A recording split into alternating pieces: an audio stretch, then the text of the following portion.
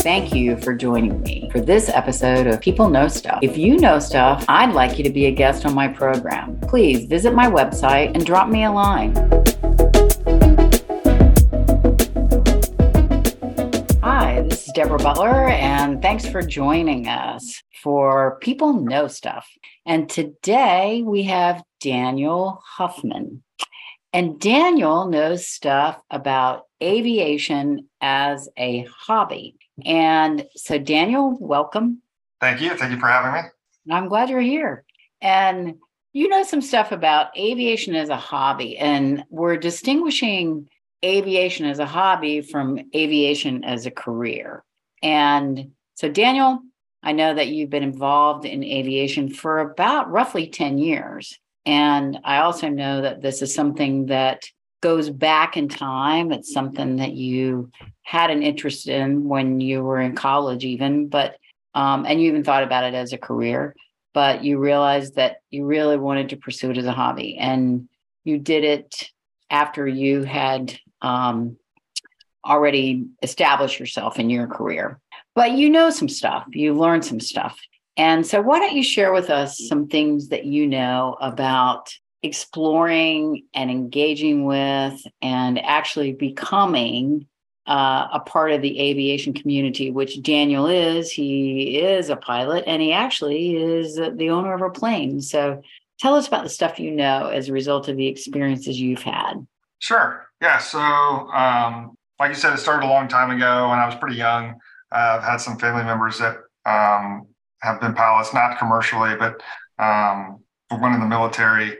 And even my mom had a pilot's license when she was really young, but she didn't really pursue it for very long. But after college, got established in my career, had a little bit of money, and decided to go kind of look into this. The first thing was an introductory flight with a flight school, where the instructor takes you up, for an hour and kind of lets you get a feel for what it's like to fly a small single engine plane. It's a little different than your normal commercial flight. So I know you said that this might be a starting point for anyone who's interested in aviation as a hobby, and it might even help them determine whether or not they want to go further than just that introduction. And you said you can do it pretty reasonably. Yeah, so it's normally a few $100s. Most any flight school at your local airport will have this, and it's a great way if you think, hey, yeah, this sounds fun. I think I'm interested, to just go up and try it. Because some people do it and they're like, you know what, this is not for me. And then other people say, you know what, I love this. I want to do more of this. This is really interesting, really cool kind of hobby. So it's a great way to get an introduction. So once you've been introduced, you've had that time up. Then the next thing that I know is important is getting some instruction. What do you know about that? Yeah, so who you pick as your instructor, talked about is super important. And there's a lot of different flight schools with varying kind of levels or various purposes overall. There's some larger ones that kind of are meant to take you through the commercial process and get you into an airline, and they have connections with airlines. And then there's smaller ones that can still get you to that point, but you can move at your own pace. It's more kind of like an a la carte kind of thing. Hey, you want to get your private license and your instrument, like this is how much it is per hour, versus some of the larger ones. It's like, hey, this is a lump sum. We're going to get you to the finish line, and it's going to cost you $100,000, and here are your loan options, kind of thing. So two different kind of thoughts, but also kind of the important portion of picking out the actual instructor that you work with. How do your personalities match, and how much experience have they had? Do they really enjoy teaching? What is their style of teaching? Is it somebody that's encouraging and kind of points out some of the ways that you need some more work on?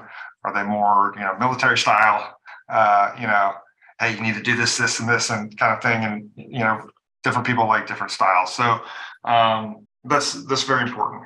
Yeah, and I think that when you and I talked earlier, one of the things that you pointed out was the difference between someone who's also trying to get their own commercial license, and so they may instruct just to get airtime, not because they really love teaching. Yeah, And so in some of the larger schools, you do get people that have gone through all their ratings and they kind of get recycled back in to gain more hours. So they'll instruct for a period of time until they can get a job with an airline. So sometimes you might get started with somebody, and as soon as they get that job offer, they're gone. You have to start picking up with somebody else. And also, I feel like you get more people, that are younger. They're not really there to instruct. It's not what they love to do. And so I feel like, although those large schools have very good, layouts and booklets to study from and things like that, the actual instructor themselves, in my opinion, is not as good as some of the others. so, as a hobbyist, aviation hobbyist, what I hear you saying is give some thought to your instructor and really look at, do they love teaching? And it's usually going to be that person who's been flying for a long time, maybe a little bit older, and they just want to bring somebody into the place where you are, aviation for a hobby. Mm-hmm. Yeah, I mean, those guys teach people to go up into the airlines as well. But, it's a lot of times, yeah, you got somebody that's maybe retired from the airlines, or, they used to fly, the planes over all the fields of, corn and everything. They're barnstormers. They're throwing out all the pesticides and stuff. And those guys are kind of crazy. So you get all kinds of styles of instructors. But it's important to spend some time with one before you commit to fully working with them. You're going to want to sit down and talk to them and, ask them about their life and what styles they use to instruct, what experience do they have. And generally, if you spend 20 or 30 minutes with somebody, you'll get a feeling for, hey, I think this will work out well. Yeah, so it takes some time, really, to get that fit. Do you think sometimes people go into exploring aviation and don't know to do that? They just kind of go from their introductory flight to whoever gets handed to them as an instructor? Yeah, I think that you might be surprised how many people are like, I think I want to become a pilot.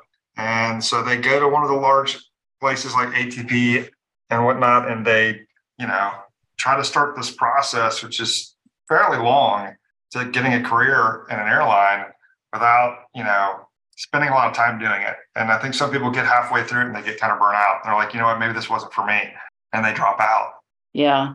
But as a hobbyist, you're saying take your time and really be selective and be thoughtful. And I know another thing that you said they need to consider is, as a hobbyist, what kind of plane are they likely to be interested in? Say more about that. Yeah. So most of the time when you're starting off, you're going to be in a single engine plane. And the most common, probably for the past, 50 or 60 years, has been the Cessna 172. The plane itself hasn't changed much over the years, except for basically the avionics on the inside. So you can get a newer plane with, the full flat screens and everything digital on the inside, or you can go for an older one that's still got the steam, vacuum gauges, round vacuum gauges, and not as much technological stuff in it. And the prices vary, obviously, for the rental amount. So your newer ones are going to be more expensive than your cheaper ones. So some people try to vary it. They'll start off in an older one.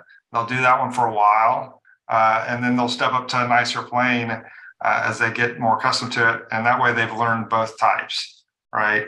And even one step, there's other planes past that. You can start in a Cirrus, which is kind of your newer, faster single engine airplanes. There's a bunch of other ones that are kind of varied in there that you could try to start in if you had access to one.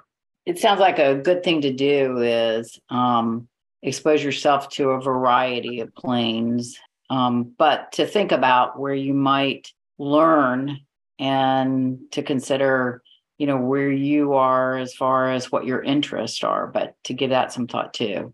Yeah. I mean, I think trying to get some variation is good, but I was going to point out, because you said that, time can be a good thing, but sometimes it can be too much time. So, the way I got most of my ratings is I fly once or twice a week as I had time for a period of time until I got close to getting my rating. And generally at that time, I try to take like a couple weeks off and really concentrate on doing it just about every day and up until my exam time. Because it's like most things, if you don't ride the bike very often, you lose a little bit of that between time frames. So the more often you go and the closer it is together, the less you lose between each lesson. If that makes sense. Yeah. So part of what I'm hearing you say as a hobbyist, it does take a commitment, and you got to think about crossing through certain thresholds. And when you're about to cross through one, you really want to give it your attention and your commitment. One of the things that we talked about too was a really important part of becoming a aviation hobbyist, and one that's up in the air, but that is building a network, and how that's just a really core part of aviation. And say more about that. Yeah. So with that, most people are pretty enthusiastic about their hobbies, but there's a lot of hobbies that you can't have a career in. So, but flying is a little different. You got a lot of people that use it as a career, but still love it most of the time. And then you have a lot of people as hobbyists as well. But what I found is that everybody loves talking about it to just about anyone that'll listen. So,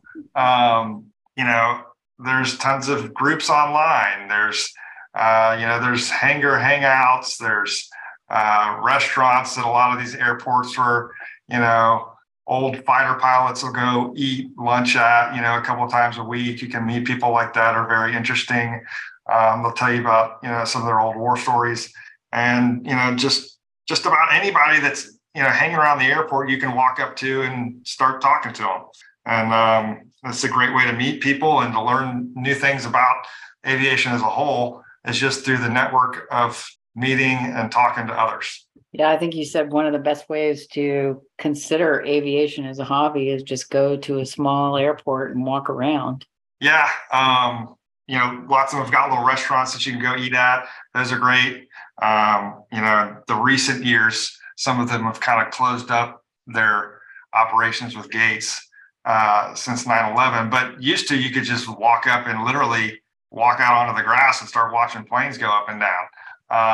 But most of your smaller airports, you can still get to meet people, go to the restaurants, walk around, ask them, hey, is there somebody I could talk to about lessons? Is there a local flight school here? Although you can still find those mostly online as well. But everybody's open and wants to talk. Yeah, I feel like that's one of the base takeaways about aviation as a hobby, is that this is a community that is very embracing and very accessible, and is a source of a wealth of information. Yeah, it's there's so many different areas of aviation too that you just wouldn't imagine. I mean, the maintenance of planes is a whole nother kind of area that people love to talk about. The mechanics on the airfields will talk your ear off about different parts of the engine and all kinds of different things you can learn about, and history of airplanes. Sometimes you'll see these old kind of like planes that are 100 years old. Sometimes they're sitting in different hangars, and these guys take them out and they'll do a ride around Atlanta and say, hey, you want to come join me? You just walk up. Yeah, that'd be fun. I'm just going up for a joyride today. And they'll take you up, and it's an airplane that was possibly used in like World War I or something. It's really cool. Yeah, and then I think you mentioned too the people who are guiding the planes from the tower. That's another aspect of aviation. Yeah, the tower controllers. At least at my local airport, I met a guy the other day who was just walking around, meeting people. After he got off of work, and we started talking, and asked him, hey, can I come up and, see what you guys have got up there? I'd really like to see it. And, he gave me his phone number and said, yeah, come on anytime. We do it all the time. And a lot of times those guys are pilots too. So they love aviation as well. Yeah. Well, thanks for sharing the stuff you know about aviation as a hobby. It sounds like one of the most outstanding things that you know is this is a welcoming community. And there are multiple ways to approach it. First and foremost, just go to a local airport, and then to online communities. And you had mentioned something earlier. Reach out to your immediate circle and see, does anybody know anything about flying? If they do, you probably already know it because, like you say, they like to talk about it. So. Yeah, most likely. But sometimes you can have an uncle or, somebody that's a little bit more distant that maybe has been a pilot, but you've never reached out to talk to them about it. And those are always good resources too. Yeah. Well, I'm glad you were able to talk to us today. Thanks so much for giving us your time, Daniel. No problem. Enjoyed it. Me too. Bye. Bye. Thank you for joining me for this episode of People Know Stuff. If you know stuff, I'd like you to be a guest on my program. Please visit my website and drop me a line.